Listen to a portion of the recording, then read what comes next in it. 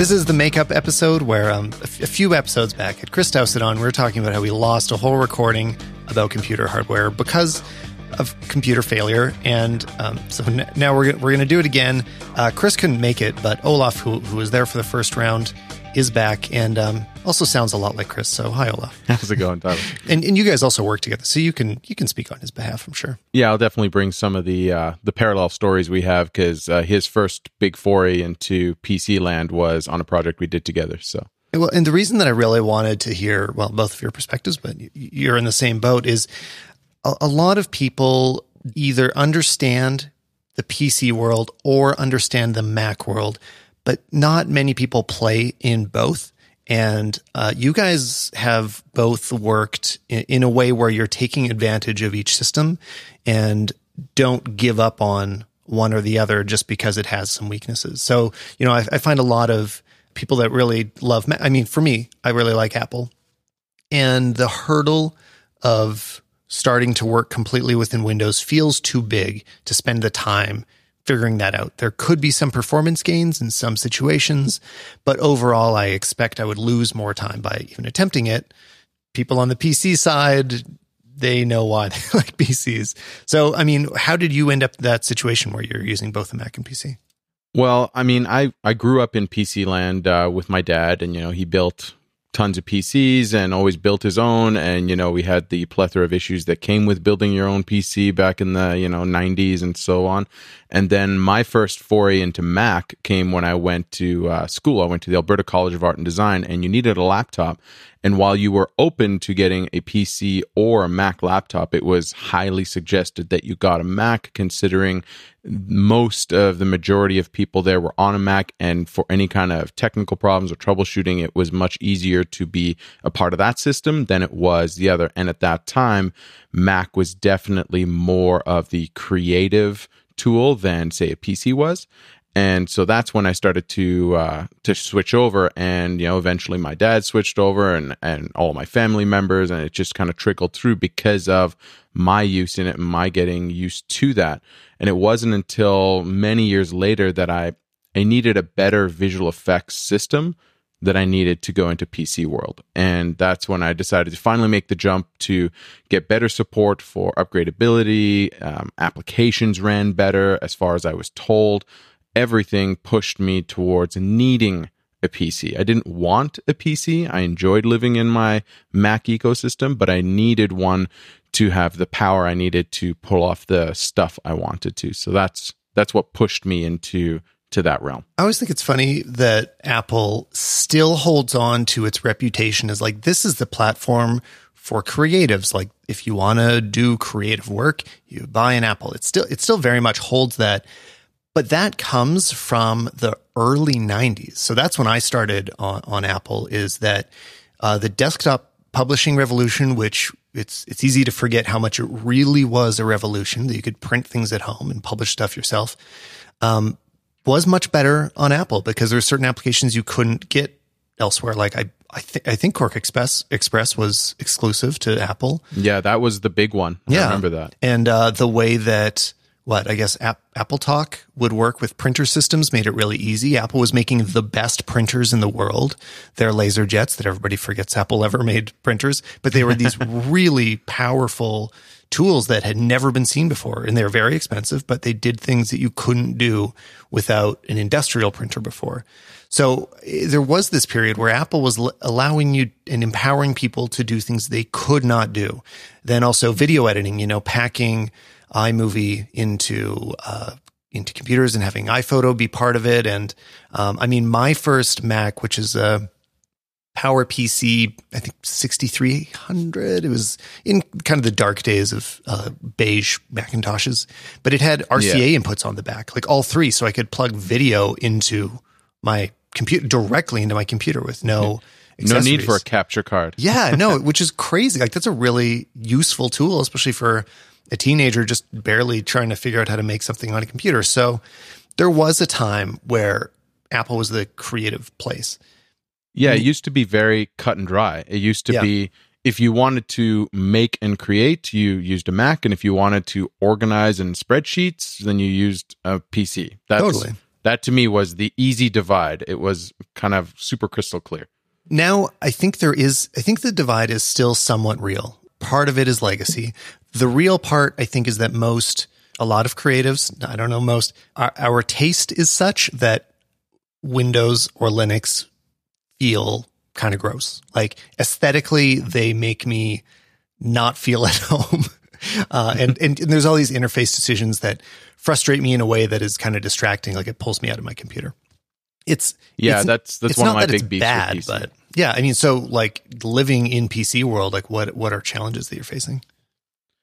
Oh, I mean, the challenges you face at the beginning of it all, understanding that a Mac world is very locked down for the right reasons, because you buy a Mac because you want to spend time being creative, and if you're on a PC, you need to know computers, because there's going to come a time when you need to deep dive into some stuff that you never thought you would have to. For example, firewalls. You can turn it on or off on a Mac, but typically they're almost always off because it's just such a secure system compared. Whereas on a PC, your firewall is on automatically. You have to open up ports and allow permissions and create new rules. And all of that comes down to actually knowing more about how your computer works, versus on a Mac, you could know almost nothing about how a computer works and just get what you want done, as opposed to spending time on all of that stuff. So I think that's the biggest thing you have to realize going in, updating drivers. On a Mac, it's easy. You just say, yes, if there's a new update, yeah, totally go with that update. Seldom is an update going to cripple anything unless, there's some other heavy stuff that you're using and, you're updating operating systems. But on a PC, you just don't hit that update button because their updates are just intense and sneaky, and they change different things that you didn't understand they would change, and graphics drivers are the bane of my existence. I mean, I think I got it to a stable point and I just don't touch it again. I just ignore any update that says, hey, would you like to update the drivers? And you're like, hell no, don't. My system works right now. Just leave me alone. Well, whereas on a Mac, you're like, yeah, sure, go ahead. It's a bit of an accident that I jumped us into the PC Mac war so quickly. I meant to set up the episode a little bit more and just talk about well, first of all, what we're going to talk about. I want this to be more or less a 101 of what needs to be considered in computers. I mean, I sometimes take it for granted on this show that people understand some of the technical terms of computer components or what their role is in performance or why you need to consider different things. So by the end of this, I hope to get to like what hardware components are important considerations depending on tasks that you do. So this will mostly be focused on video producers and photographers. Also touching a bit on, audio and VFX, which is your specialty. What else? What else would you need to know if you were in your first year or two? Or even now, what do you still need to know now? Well, I think you need to understand what components, the primary components of your computer, what they're going to give you in terms of an advantage. And I think that it's easy to at the forefront just throw out numbers and specs and think that that's what matters, but it isn't. I learned this a long time ago when it came to Mac versus PC, and everyone would say, oh, why are you spending that much money on a Mac when you could buy this PC with these specs? And it was easily double the specs. Yeah, it's only 1 gigahertz and my PC is 2.5. Yeah, and to them, and it's usually gamers that would argue this, but to everyone else that would argue just the straight up numbers on a spreadsheet, they didn't understand the efficiency that was baked into a Mac. And now I'll give you an example. I'd built a $10,000 PC with multiple GPUs, high-end processor, tons of RAM, and I was trying to get one simple process to be done out of Resolve. And what it does is you can throw a movie in there and it's auto scene detect and it cuts up the movie, right? So it's a great way to analyze and study films. Dowsett taught me this, and I was trying to do it on 2 separate $10,000 PCs, and it just would not work. It would not. You could not get it to multiple versions of Resolve, different PCs, different configurations. It just didn't work. I went to my 2013 top-end iMac with a 4 gig graphics card, older processor, everything, and it crushed it. Mm-hmm. And I couldn't understand it. There was 5 years difference between these computers, thousands of dollars, and just by the specs, you would think, hey, this should just be better. But at the end of the day, The nice thing about a Mac is that it is efficient. You can't argue that. It's just all the pieces are picked and properly put together, whereas on a PC, you run a lot of risk of it not being optimized. And I still don't know if my PC is as optimized as it can be, and I nerd out on it a lot. Well, and that's part of why I want to just talk about this more too, is I feel like I have a lot of relearning of how these components work. Even if you learned so I learned what this was in the 90s, right? That's when I was building PCs. I went from my beige Mac to building my own PC because I was in college. I had less money. Macs weren't great at the time. So yeah, I built a few PCs and I loved it. That experience is really rewarding and fun. And when it works. Well, yeah, totally. But at the time, the struggle was enjoyable too. Like I liked, I just realized I could crank out another 3% performance. Great. I'll spend a whole day on that. That was super enjoyable because I had time, because when you're young, you have more time. And I still get like a bit of a buzz walking into a store filled with hardware components on the walls. Like it's exciting to look at them all and imagine the configuration. So even now, I would love to build like a gaming PC or a rendering PC. Like I'm very interested in it. The big difference is time. I don't have, like, my time doesn't have a return on that investment anymore. I have much more return on actually producing things. Yeah, I mean, and I'll hands down say, even as we get into the pros and cons of each and what benefits come from them, I will hands down say the only reason I have a PC is for VFX stuff. Right. And that is primarily driven by the fact that I can't get NVIDIA cards to work properly on a Mac ecosystem yet. We have yet to see what the Mac Pro is going to bring to the table, but I hope it's NVIDIA. Yeah, because that is the only reason. Otherwise, I would be on Mac entirely. And just so that everyone kind of has an understanding, I have a 10-core iMac Pro, and I have a custom-built PC with 3 GPUs in it. So they're both massive workhorses, but anytime I can do work on my Mac, that's where I am. It would also be helpful if you tell us a bit of what you do. Like, what's the work that you do? When you say VFX, you also do filmmaking. So, you do like traditional edits of big video files you shoot. What are all the things you use a computer for?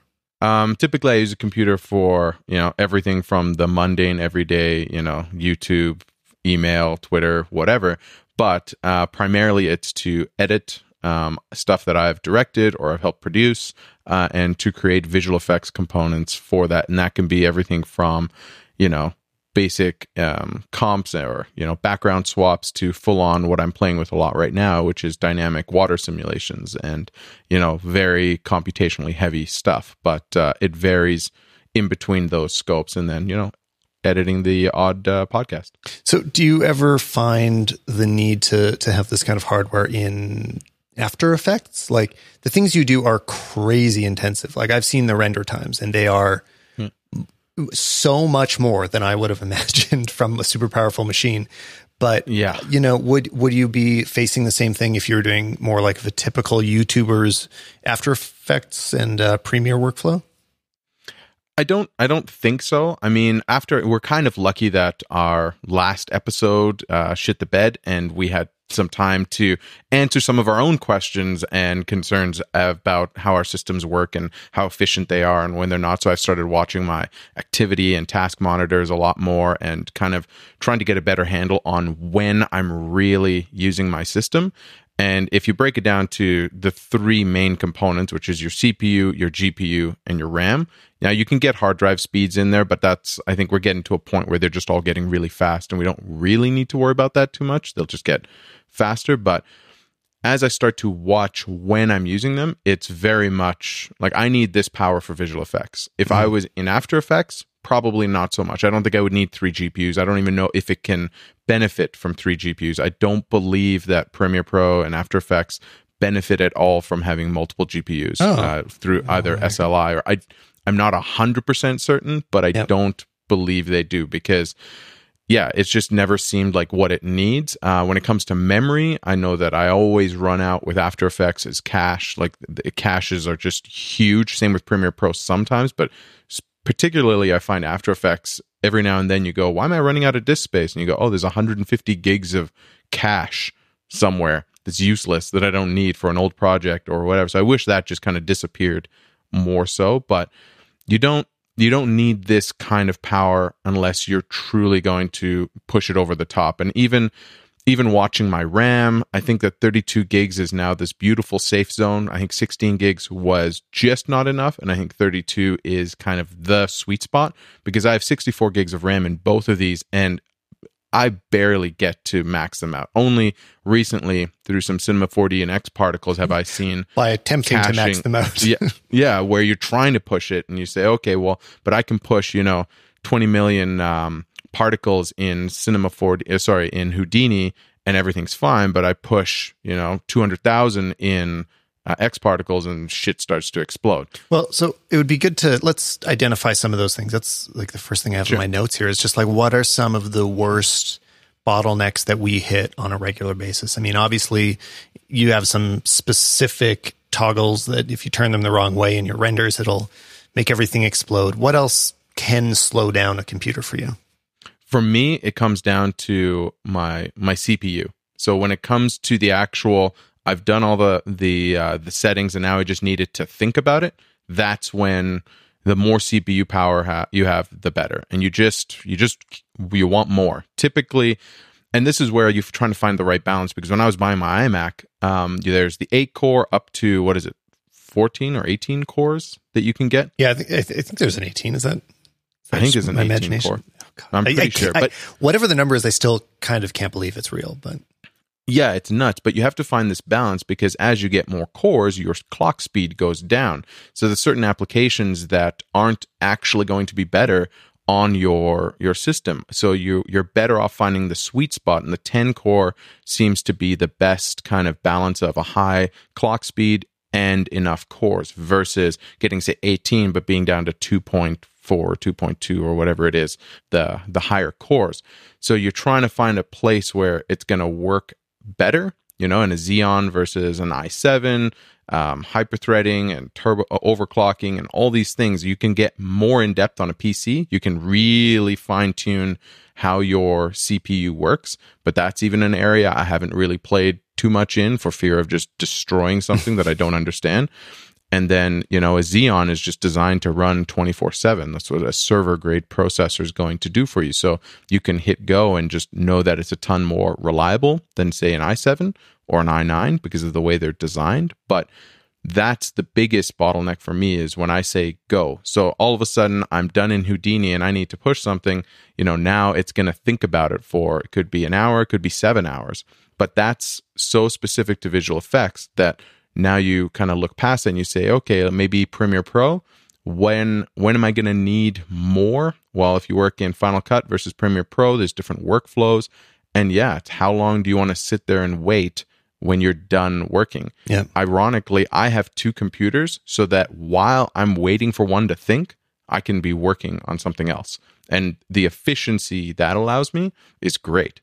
Well, and this is part of why it depends on where are you currently at is where you're going to find your bottleneck too. So I've talked a bit before about how I've been stuck on a older laptop. Again, the quick version of that story is that I had a few years ago, we had just got a new studio, and along with it, I got a new iMac, totally maxed out to what it could be at the time. This is getting a little older now. I guess it's 2014. But it had everything, and so it still runs great. This is an awesome machine. It's what I'm recording on right now. Then a few months later, 6 months later, I also felt like I needed a laptop because we'd started to travel a little bit more. I was editing from home sometimes, and I was like, okay, I just need something for on the go. iPads totally don't cut it for me. It needs to be a Mac, so I got a MacBook Pro, 13-inch, kind of base model, pretty much, 8 gigs of RAM. It doesn't have a lot in it.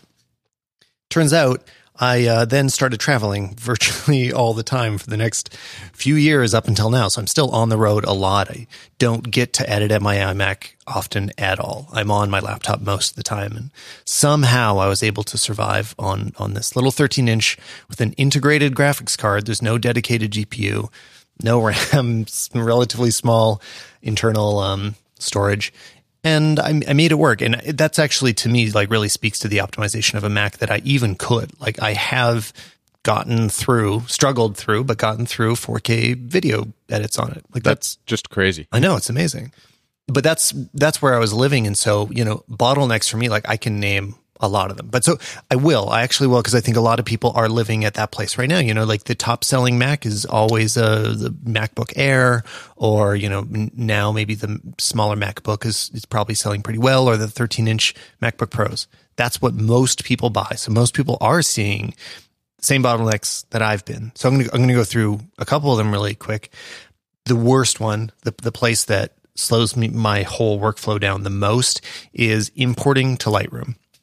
And that also involves generating previews. So all the bottlenecks there are card speed of the SD card that I'm using, which is not the computer's fault.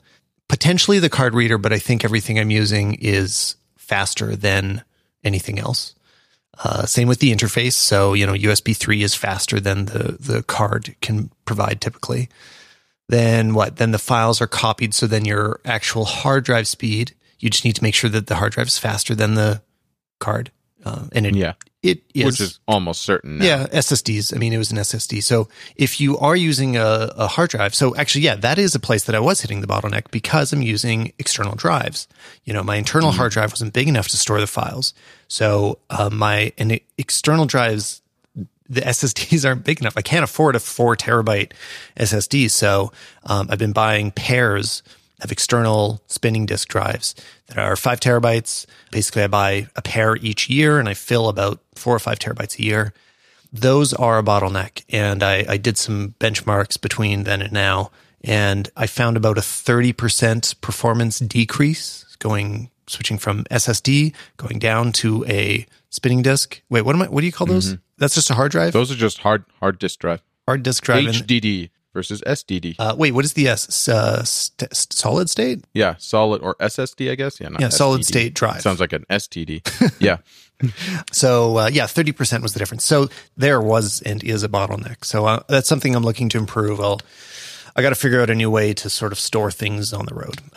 That's for your new PC is your new computer has a 2 terabyte internal, right? So that's going to alleviate a lot of that. It should. So part of the practical issue for me is our workflow is that, like, my wife does the sorting of a lot of the photos that we import. So the first import actually happens to her computer, which didn't get upgraded. So that one in Lightroom won't be resolved by this. So gotcha.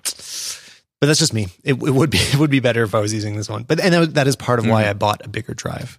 Which we'll dig into my new computer a whole bunch at the end. Yeah, for sure. You were talking about the 3 components, so we only hit CPU. Do you want to jump on GPU and RAM? Well, yeah. So the next thing that happens in this Lightroom import is generating previews, right? So hard drive slowed it down, but now we got to generate previews. I think that Lightroom really hits a single thread of the CPU entirely. I think it's all one thread that will render all of your previews, which comes down to clock speed. So, my new computer has 6 cores in it. That's awesome for a lot of uses. That will speed a lot of things up. But if Lightroom's only touching one, it doesn't matter. It doesn't matter if I have 6 or 4 or 2. It actually needs to be fast. Yeah. Yep. Those are the big ones for Lightroom. Then in Final Cut, then what's happening? So there's actual playback, and Final Cut is awesome for optimization. So I can play back 4K on my older computer, which is crazy. Like, I still can't believe I can scrub through a 4K file. What happens is if you have a bunch of different files, which a normal edit does, right? You didn't just record once, typically. You've got a bunch of different clips and you're mixing them together.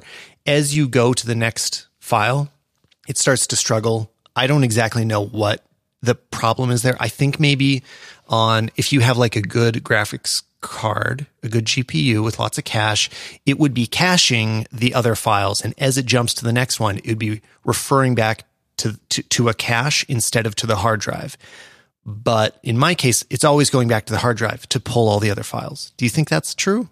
I don't know how much GPU is going to cache. It probably does in some capacity, but I don't know if that's typically... Is the hard drive cache? I don't know. I'm kind of guessing. Well, it would be cached to the hard drive or to your memory. I don't think it's typically cached to the GPU. Now, I'm not going to speak to knowing exactly how that works, but there are certain efficiencies that both Premiere and Final Cut do in the background to allow things to work better. And I know, like, everyone always talks about how fast Final Cut exports, and I think there's a lot of the things that you have to know how to do in Premiere, it's doing automatically. Right. So there's a great Frame.io post on how to optimize your Premiere exports, and I remember watching that and just having my mind blown as to how to get better export times. Oh yeah, send me that link to make sure I get it in the show notes.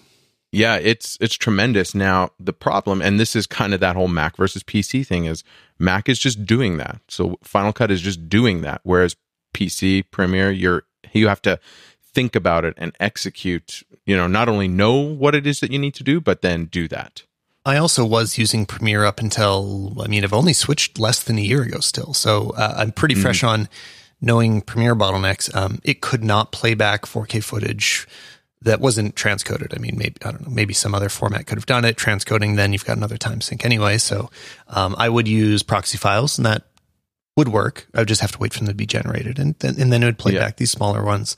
I'll give you an example in terms of playback. So for this, I just had a recent project where we shot on an Alexa Mini. Yeah, we shot on an Alexa Mini, and we shot ProRes 4.4, and we also did some drone work, which was ProRes 4.4 XQ, and I cannot play that back smoothly on my PC. Now, I don't know if it's a QuickTime thing. I have 3 monster GPUs in there. It cannot play back smoothly. It can play back, but not great.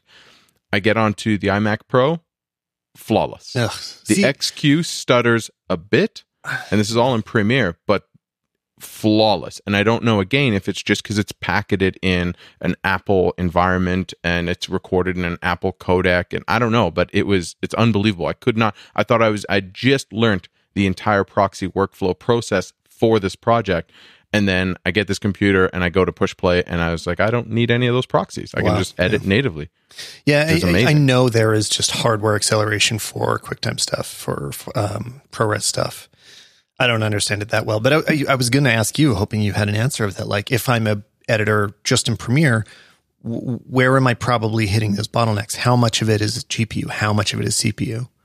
Oh, I'm just trying to think of the projects we've edited. I think that there's a lot of optimization that Premiere already has for Mac versus PC. And then as far as getting better performance, having a better GPU is definitely going to help, because your CPU is when you're done everything and now it needs to think about it and package it up. Your GPU is while you're working and it's displaying. So it is driving your monitor and everything you see and every bit of calculation that needs to happen for you to see it. It shares some of the workload with your CPU, but primarily that's what your GPU is doing. Now, in VFX land, I use my GPU to render stuff out because I have GPU renders, but typically speaking, every other program, when you hit export, render, cache, whatever, it's using the CPU.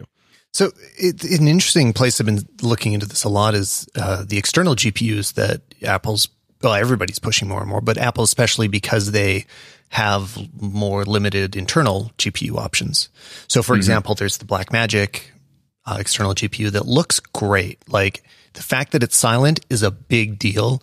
The fact that it's a really powerful hub, it has all these other inputs. It really means that you can plug in your laptop and treat it much more like a desktop environment.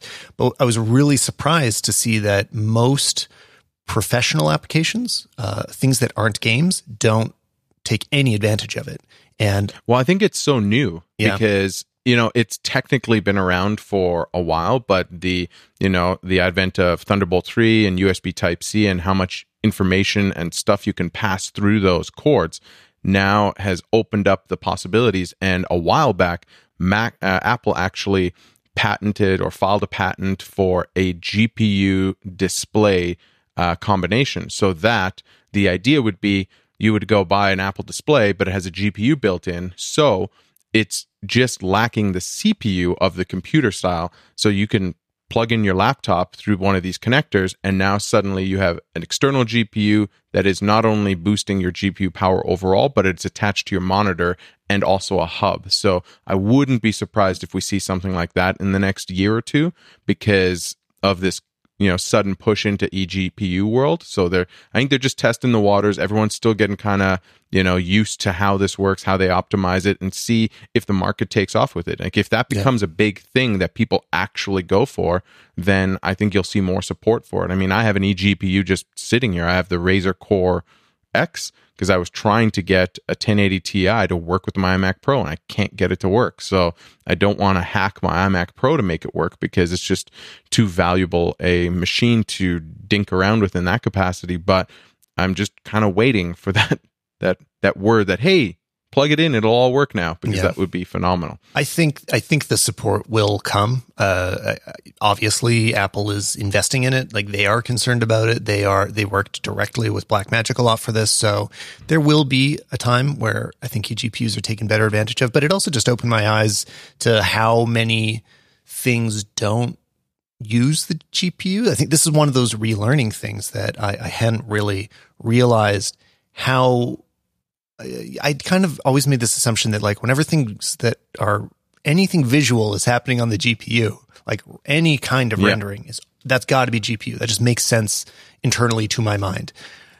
Turns out that's not quite right. It's a lot more nuanced in ways that I'm not going to pretend to fully understand yet. But it's really good to start looking into, like, are the apps that you're aiming to speed up actually affected by a GPU before you worry too much, before you spend the money on that. Exactly. And you worry too much. And then there's also other stuff coming down the pipe through blockchain, which Otoya is pioneering with their render token. So the idea that you basically network all the GPUs across the world for combined GPU power. So now this sounds like Skynet, taking over the world kind of stuff, but the idea being that you're not going to be limited to what GPU you have in your system, what GPU you have in your desktop, your laptop, external GPU, any of that. It'll come down to your network speed, and you'll just connect to as many GPUs as you need. All right. If we're going to wrap up the GPU section, what's the best way for people to think about, like, who needs to upgrade their GPU? Who can stick to something smaller? Like, when is it really worth it to spend the extra money?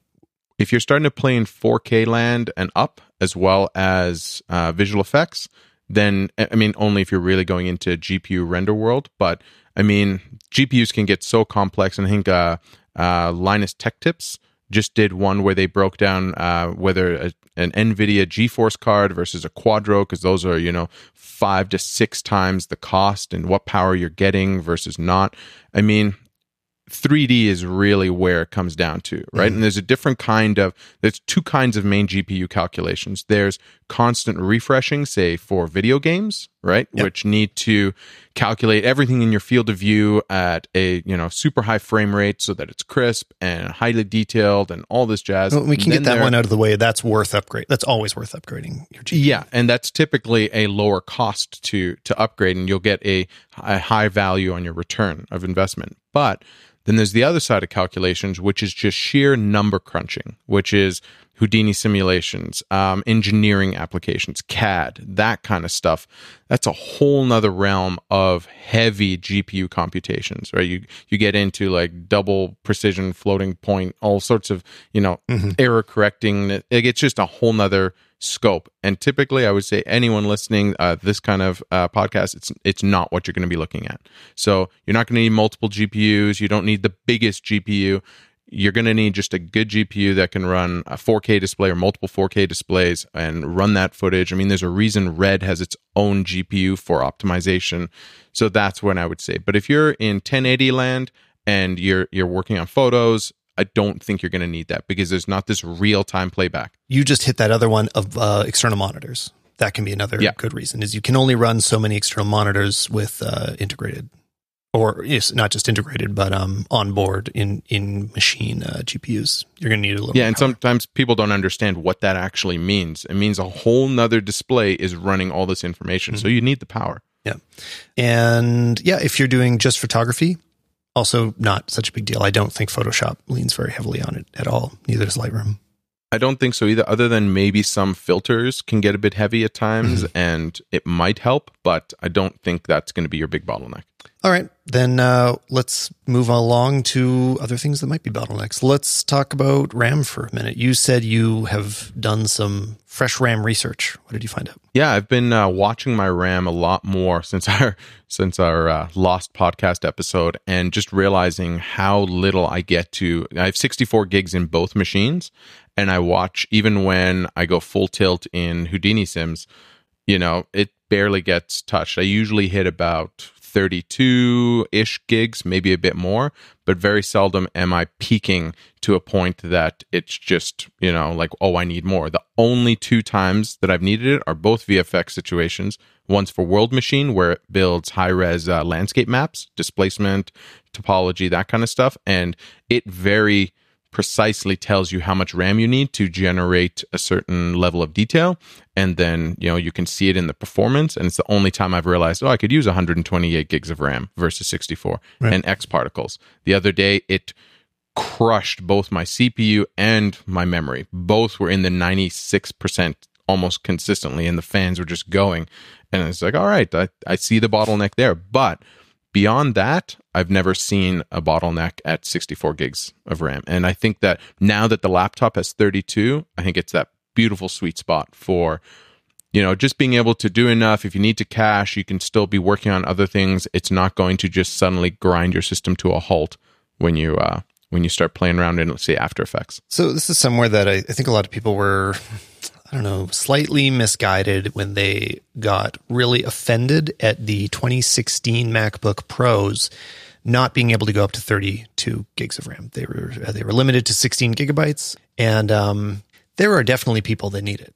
It happens, but I am, like I said, I've been getting by on 8 gigabytes on my old laptop, and even on my iMac that does an awesome job, it's 16 gigs, and if I look at what it's doing at any given time, even when I'm using it pretty heavily, it's only ever getting sort of kind of close to 16.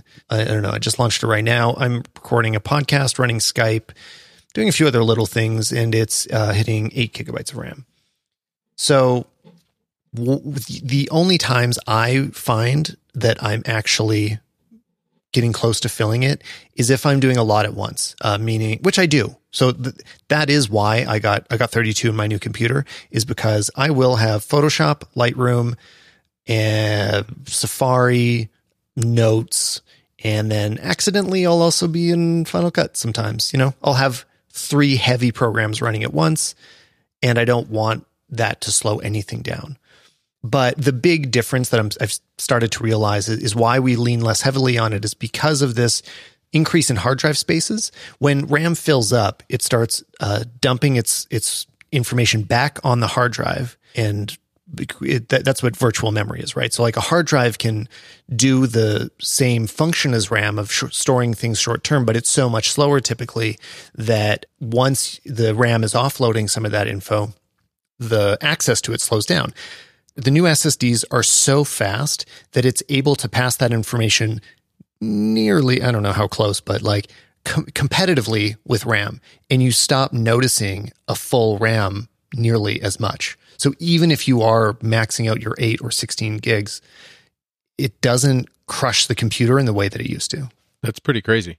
It's just become less painful, or you notice it less often when you fill up. Yeah, and there's also odd things sometimes when it comes to RAM, and I would say that anyone listening, every now and then just open it up and watch what's happening, because in my little bit of research that I've been doing since the last episode, I noticed one on my PC at some point, just looking at the RAM, and Google Chrome was holding on to 9.5 gigs of RAM. Of course it was. And I couldn't fathom why. And then I realized I'd been watching an hour-long Vimeo tutorial on flip fluid. Oh, and I was like, okay, that makes sense. And I got to start thinking about all these things that actually take that stuff up, and not just think that it needs to be what I see right away that is heavy. There's a lot of lighter things that happen that are being done so well that you don't quite notice, and that can add up quickly. Like I said, what would probably happen if you didn't have the RAM available, if you were on a smaller machine, is that would probably be one of, I hope if Chrome is written correctly, that would be one of the first places that the operating system and the apps, they look at like, okay, we're running out of RAM. What do we want to discard to the hard drive? And what do we want to keep in available memory? Hopefully it would be like, okay, this 9 gigs of video is not what is most important. It's all the apps that are actively being accessed. Let's start ditching that previously viewed video. We would think that they're smart enough. So who needs tons of RAM? I would say anyone multitasking. That's where I think it comes down to, is the person who wants to have the 9 applications open at the time that are equally going to take just a little bit of RAM at a time. So, I mean, you've got Photoshop, Lightroom, you're surfing the web, you're checking your email, you're doing all these things, and you don't want to notice the lag between it all. Because, I mean, my laptop is 2013, I think, and there's definitely times where I can feel the crunch on 16 gigs. Like I'm pushing it just that little bit too far. And because on my desktops, I'm just so used to never having to worry about that, to just keep working. And whatever applications are open until I hit, export or render, then I'm really not worried about it. Yeah. And if you're editing, a lot of people refer to it as like, yeah, if you're editing video, you need it. I think you have to be doing some pretty exceptional things in both Final Cut or Premiere. You need to be doing a lot of effects or layers of LUTs and text and transition. Like you need a lot going on to start pushing the RAM in either of those applications. You can do normal YouTube videos easily with 16 or less. Yeah, I think so. And, it would be great to see the RAM to GPU relationship on things like, stacked adjustment layers and LUTs and color correction as you're working on, say, 1080 or 4K video and what that looks like. All right, so RAM is wrapped up. Hard drive speeds is also on my list. We kind of keep touching it. I don't know if there's a lot to say about it because you should just always, like, the fastest hard drive speeds are usually not way more expensive. So everybody should just be choosing the fastest hard drive available. If you're buying a Mac, they're already coming with it. Like the new Macs have insanely fast hard drives now. Looking at my old laptop to my new one, I think I'm going to be getting like a 4 or 5 times improvement in speed. So copying files is crazy. What mostly has happened is that suddenly the last 2 years, hard drive speeds are just not a bottleneck anymore. They've started to just keep up with everything else. So well, it's weird. I feel like they're actually playing catch up because you've had Thunderbolt, Thunderbolt 2, Thunderbolt 3, USB 3, and all these higher speed transfer protocols come out. But the big bottleneck was always the drive. It didn't matter if you had Thunderbolt 3. It's like if you're going to a traditional spinning disk hard drive, it doesn't matter. You can only write so fast anyways. So now that they're all starting to catch up, I know that for me, the biggest bottleneck with hard drive speeds is in between computers and systems. And now just getting to a place where I can transfer as fast as possible. Like right now I have a QNAP server and I'm looking at the Thunderbolt 3 version so that I can have it sit between my Mac and my PC and we can both work off of it. And then that way there's not this, like connecting the two and being able to transfer stuff between them over gigabit Ethernet is fine and it works. It doesn't take too long, but it's enough to add a step in the process. Whereas if we just had one central location where the files were accessed and written between the two would be beautiful. And that to me is worth its weight in gold. Well, and so that's become the new real limitation is the amount of size that you can get with the speeds that you need. So that's why, again, I mean, I said that with my new computer, I spent a lot. Canadian, it was $1,500 to get 2 terabytes in there. That is so much money per terabyte. So worth it. You will forget that you spent that money. I'm already wishing I'd spent I think the extra $1,000 on my iMac for a 2 terabyte internal. Well, and that's why I canceled my order. Like my order was a few days into ship it, like getting ready, and I totally canceled it and was willing to wait extra days because I realized like if I upgrade the processor to the max, so I didn't, right? I got like second from the top. I'm not gonna really remember that in a few years, but if I'm fighting for drive space, I will never forget that. I will always be thinking about it. And I will always be grateful for the extra space I bought and kind of forget about the money I spent on it. So, the 4 terabytes, you gotta have some serious budget to go that far. But it is worth spending as much as you can afford on internal disk space, like on the fast storage. Yeah, because I think that stuff is going to take up space. I think we're getting to a certain point with compression and, what that does. And in the long run, the time you'll save by having all that stuff just on your computer. Now I'm talking about bringing hard drives, having hard drives, connecting hard drives, transferring stuff, organizing yourself, waiting in between that versus the few seconds difference on export or caching or generating previews that the two CPUs, the change would be. I think you're way better off having the hard drive. 100%. Yeah. I think that's what a lot of people can forget about is that it's not just because I asked okay, everybody vote on what I should buy. I asked that on Instagram, and in some of the responses I got, a lot of people weren't considering that speed factor. They're like, oh, external storage is cheap. You can always buy more external SSDs, but even if they were as fast, which they're not, they disconnect all the time. Like as soon as a cord is more than 6 months old, especially when you're traveling, like if you're at home and it's always in the same place, maybe it's going to be fine. But when you're moving around, every single cord starts to auto eject itself by the smallest bump after half a year. It's guaranteed. This always happens. It's just more stuff to deal with, more stuff to carry, more things to bring, more things to protect or back up or, it's just, I think it's an easy decision. Okay, I also have Thunderbolt 3 on my list, which is kind of wrapped into USB-C. I don't know what to say about it. It's a good thing. I miss USB-A. I think it's the wrong decision to have no ports like that available on the new MacBook Pros. It still bugs me. Yeah, I feel like there could have been a transition model of the current computer. Like this computer with just Type-C, I feel like we could have got that next year. Yeah. And that the one that we've had for the last, 2 or 3 years? Is it 3 years now? 2016 that it came out. Yeah. That should have had more Type-C and a few of the other connectors. Just enough to say, hey guys, this is where we're going. But we all know Apple just likes to say, screw this. We're going straight there. Like no CD or DVD drives. Done. Blu-ray, whatever. Yeah, I was 100% on board with USB-C when they first announced it because, if you don't already know what it's doing, it is the old USB standard. So it'll still run all of your older USB stuff, but it is also Thunderbolt 3 and it can move power across it. So it has massive throughput capabilities. Like it has more potential than anything else has before.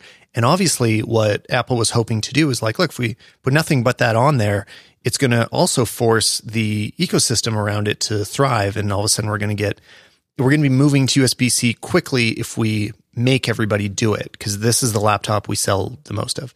For some reason, it hasn't happened. I think they could have been nicer about it though.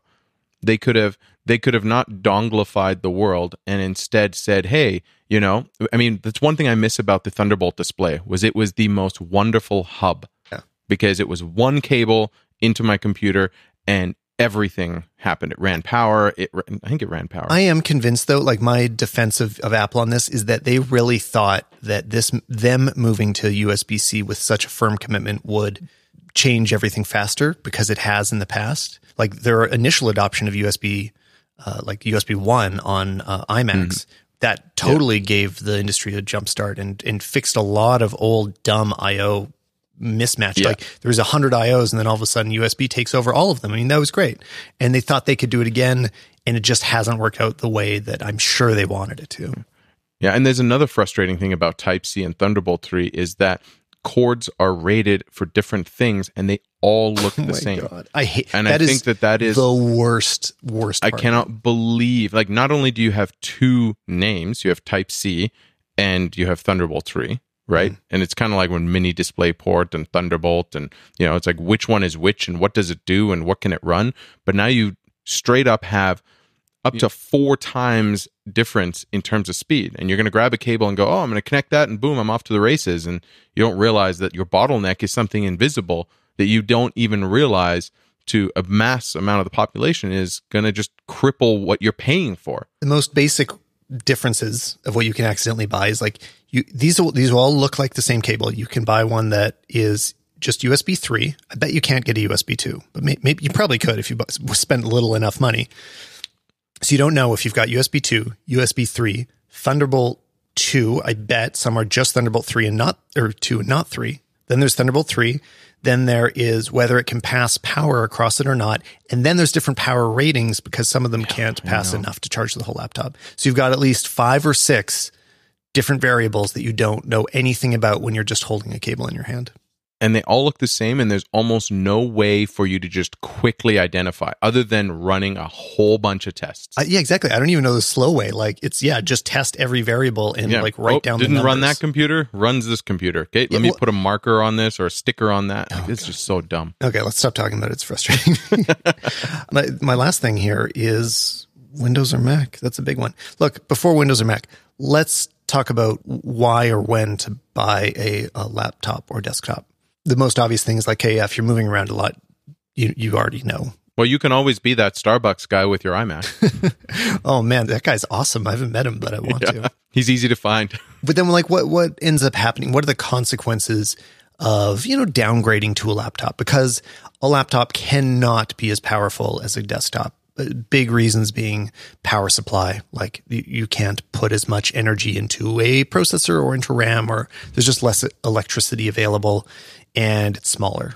Well, I think it's easy to, you're always going to have the, one's portable, one's more powerful. Like that's just a given, right? Because even if laptops got, 100 times more powerful than they are right now, that means you can fit that much more into an iMac or a desktop to make it 200 times more powerful. It's my argument with cameras and people that say that eventually your cell phone will be better than, the biggest Hollywood cameras. It's like, no, because your cell phone's always going to be a certain size. And if you can, have more space, which is what those cameras have, then you're going to be able to do more. So they will always have that. And to me, the thing that's often missed is that I find working on my laptop more intimate, that I can, I feel like when I'm working on my laptop, I'm more focused on this very specific thing. Now, it's not as big a screen or it's not as fast or any of that, but I can go more places, yes. But even at home, I can be a few feet away from my desktop, but where I get to sit with my laptop and where I get to work with it and the stuff that's on there and the stuff that I'll do when I'm working on that, say, writing versus, simulations, it's a different experience. And I hadn't used my laptop in probably 2.5 months. It'd been sitting in my bag. And last night, for the first time, I'm just doing mundane stuff like taxes, but I'm on my laptop in front of the TV, there's a movie playing. It's just a different experience. And I think that gets lost in the fray. It's often the measure of specs and power and all this, but it's what kind of experience do you want with your computer? Do you want to be able to move around your house or sit wherever you want at that time to do whatever it is you want to do? Or do you want to have the one place that you go to get work done? Well, that's the opposite trade-off that I'll talk about a bit is the inability to have that structure of everything is the same way all the time is something I often miss working on a laptop a lot. Like having a bunch of external drives, like having a QNAP Thunderbolt 3 sitting there that you can access anytime you're going to start editing. Because if I know that it'll only be there for half the time I want to edit, because sometimes I'm on the road, I can't store the same kind of things on it, right? Having an audio interface, like right now, this is running into a Focusrite Scarlett, which has a bunch of XLR inputs. I can't have a permanent setup like that for my laptop. I need to always be figuring it out. Like after you have USB mics, I have to be carrying around a USB interface with me. I can't have anything that is externally powered, because then I'm running multiple power cables. So I need everything to be powered over USB or Thunderbolt. Yeah, it's definitely a trade-off. And they're both good points and good arguments. And I'm lucky that I've got both options. So if I want to sit down and do some heavy lifting, I can. And if I want to be portable, I can. I know that for me, I'm looking forward to the day that the only computer I need is a laptop. That's what I want. Ideally, it would be an iPad that ran Mac OS, but that's not going to happen. I'm optimistic that I might have just hit that point, that the new MacBook Pros are fast enough that I'm not hitting any more bottlenecks. I think I haven't got to really test it yet. But you know what they say, the fish grows to the size of its bowl, right? Don't remind me. I thought a 3 GPU, 64 gig PC was all I would need. And please, then you realize, nobody quote this episode back to me in 5 years.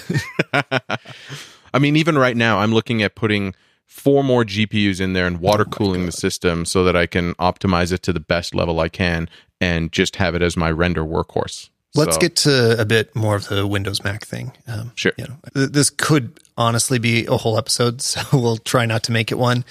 But from an objective, no fanboy perspective, why do you choose Windows? Why do you choose Mac? Who should go which way?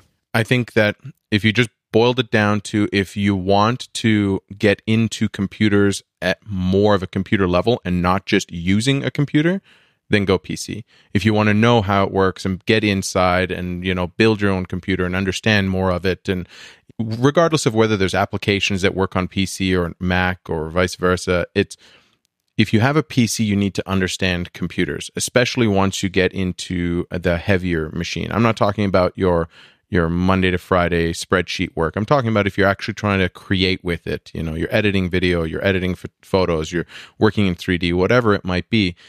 A PC is going to require just that extra level of knowledge when it comes to computers.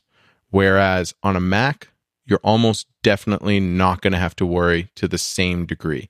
Mm-hmm. Now, once you get into applications, they're pretty much the same. Other than what still drives me nuts is using control versus command. I don't understand who said that on a Windows. Mm-hmm. Why isn't the Windows key that? And I know there's ways of remapping it, but then it fucks other shit up, and I just don't want to bother with it. But I've always just liked where command is. It works well with your thumb. I'm a shortcuts guy, whereas on a PC, it just feels awkward every time you're trying to use it. So that just is silly.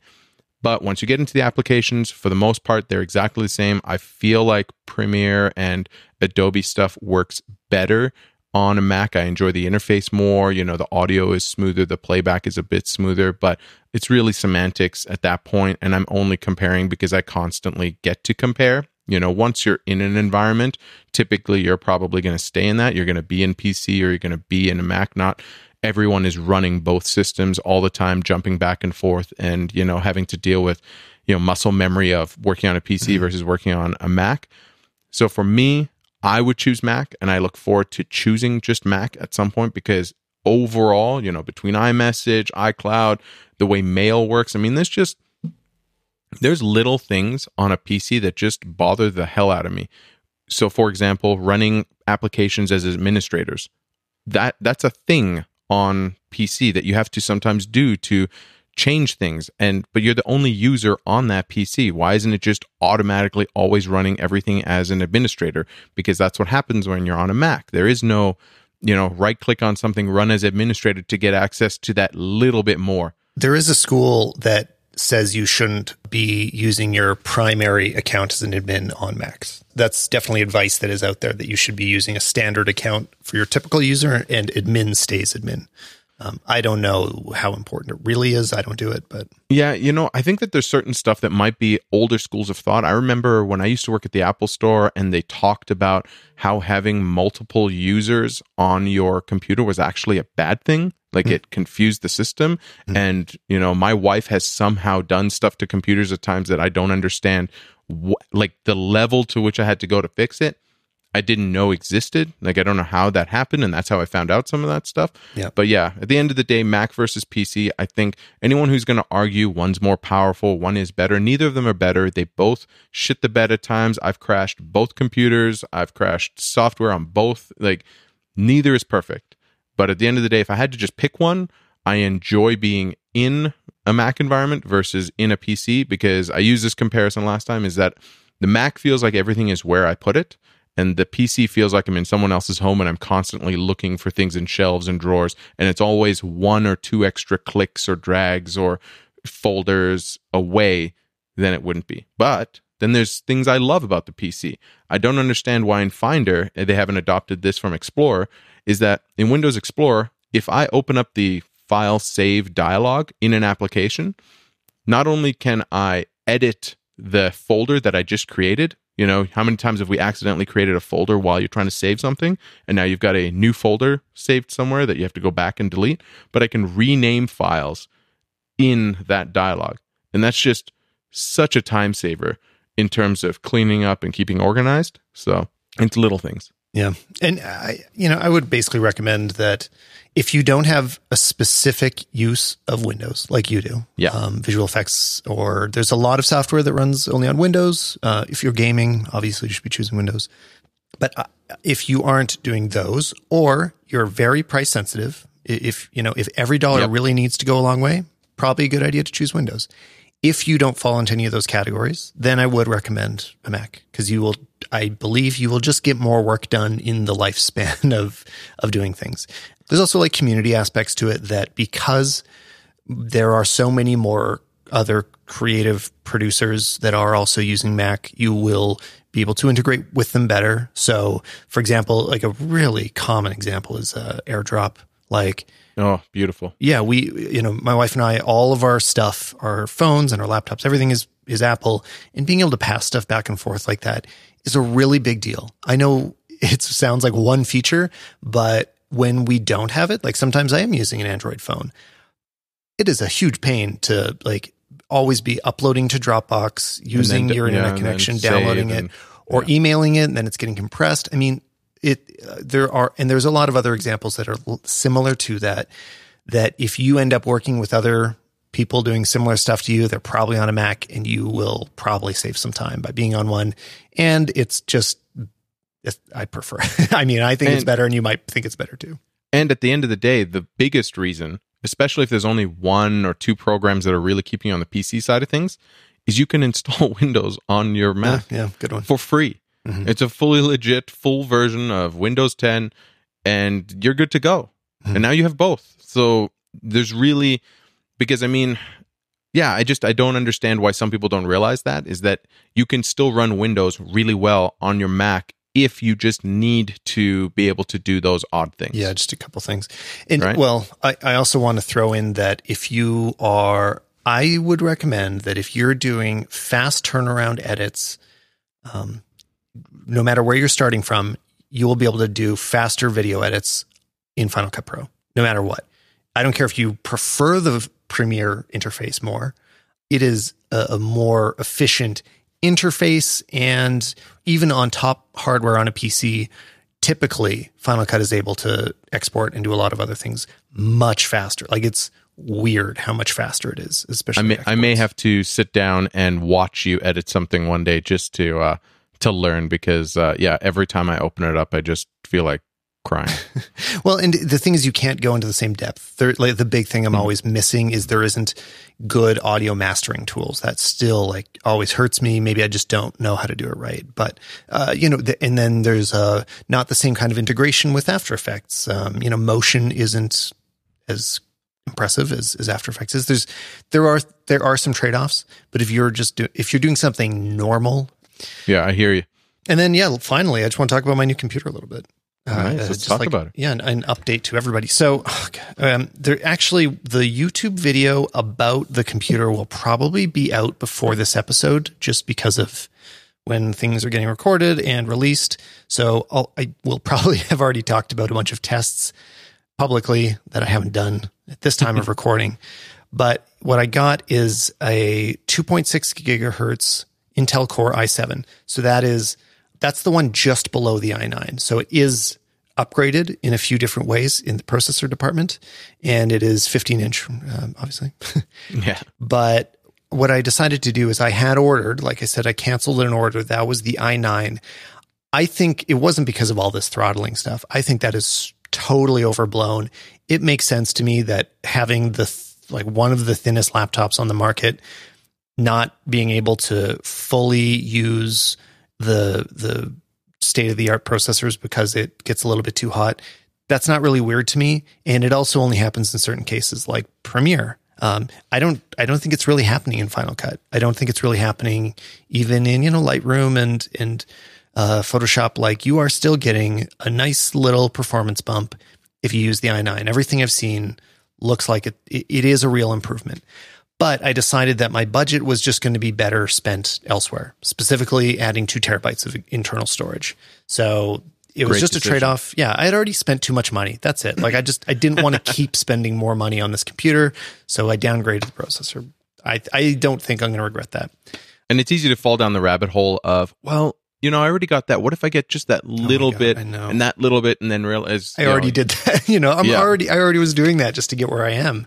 Yeah. And so I kept 32 gigs of storage, like I said, bit of future proofing, and that I know I run multiple apps. I keep things open. Sometimes I'm honestly using Lightroom, Final Cut, and Photoshop at the same time. So, and then it also has the upgraded graphics card. So, wait, that's not what I thought it was called. Graphics, Intel UHD Graphics 630.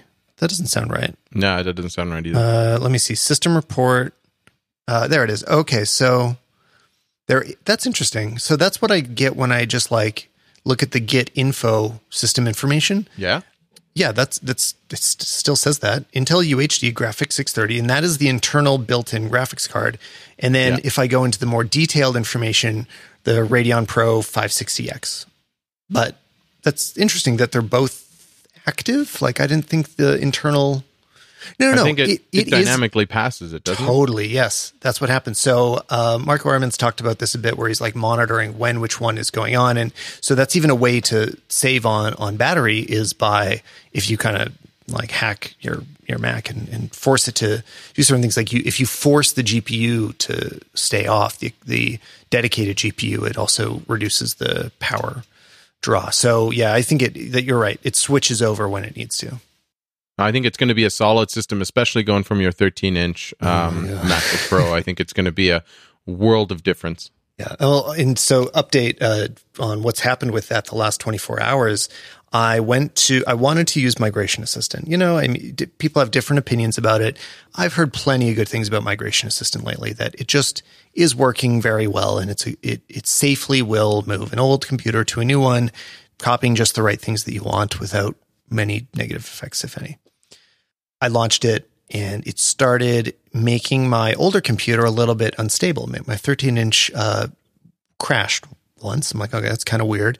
I kind of cleaned things up, kept getting ready, launched it again, and it fully crashed, and I cannot turn my 13-inch back on. I'm stuck in a boot cycle. Spent time with Apple support. I have not been able to fix it yet. So didn't you go to the Apple Store? Yeah, so just for boring reasons, I wasn't able to get any information out of it yet. They did run just hardware tests, and it passed them all. So okay, that didn't help. I can launch it in target disk mode, so I will be able to pull my files off. So I'm not going to lose anything. But just, anecdotal warning for anybody. Apparently, Migration Assistant can kill your system. This is the first problem I've had with this computer. It had no issues before this. It was totally fine. It just knows it's over. So it's a Mission Impossible self-destruct. Yeah, yeah, exactly. That was, so I don't know. That's what I'm living with today. Today I'm also going to be making that YouTube video that maybe is, you should be able to already watch it by now. Ooh. So I don't know. Anything else you want to touch on? There is so much more to talk about in the future. I'd love to do a whole Premiere Final Cut episode someday where we really kind of break it down. Yeah, that'd be cool. I know that I'm hoping to, now that I've got both a Mac and a PC that are almost very equivalent spec-wise, that, it's 64 and 64, 10 core and 10 core, 3 gigs and 3 gigs. So I feel like there's a bunch of tests I would like to do to just really cut through the which is better, which is faster, all that stuff, so that I can not only know which system is better to do certain things on, but to also just objectively say, hey, this exact same process, file, hard drive, everything took this long to do on this computer and this long on that one. And then suddenly you can get a real objective view as to how they compare. That'd be really helpful. I'd love to see that. And my tests I want to do are figuring out some of these Lightroom bottlenecks. I know that there are more things that I don't see other people testing very well. I just am not finding articles of how much does the GPU affect render times versus the processor speed versus I don't see people doing in-depth testing about this stuff. So I want to figure it out so that I can make that as fast as possible. And I need to figure out a better backup solution that doesn't lead me to the HDD bottleneck. Yeah. Yeah. Lots more to learn. Olaf, thank you so much for helping me learn about it. Well, Tyler, thanks for having me on to chat about it. And where can people find you on the internet? Best place is Twitter at Olaf Blomerus. And then from there, you'll probably find all the other random places. New site at some point, so don't even bother going there. And a little message to anybody listening. If you found this helpful at all, it would be incredibly helpful to me if you would spread the word. People only find podcasts when they're recommended to them. There's no SEO magic. There is no secret way to get the word out there about podcasts except for word of mouth. So if you know somebody looking to buy a new computer or that is struggling with the computer they have now, send them this episode. Show them how to subscribe to a podcast because, they probably don't know. And that would be insanely helpful. If you heard something that you know a bit more about, or you want to teach us, or you have questions, hit us up.